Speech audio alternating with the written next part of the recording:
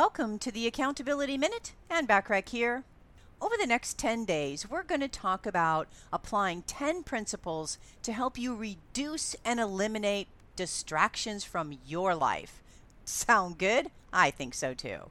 So today, we're starting with principle number 1, which is to honor your calendar and task list.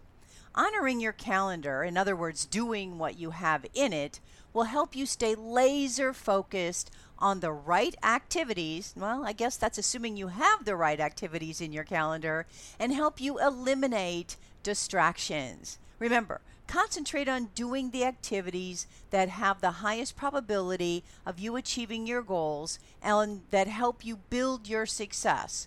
You know what? Distractions offer no return and no profit. Tune in tomorrow for principle number 2 to help you reduce and eliminate distractions from your life.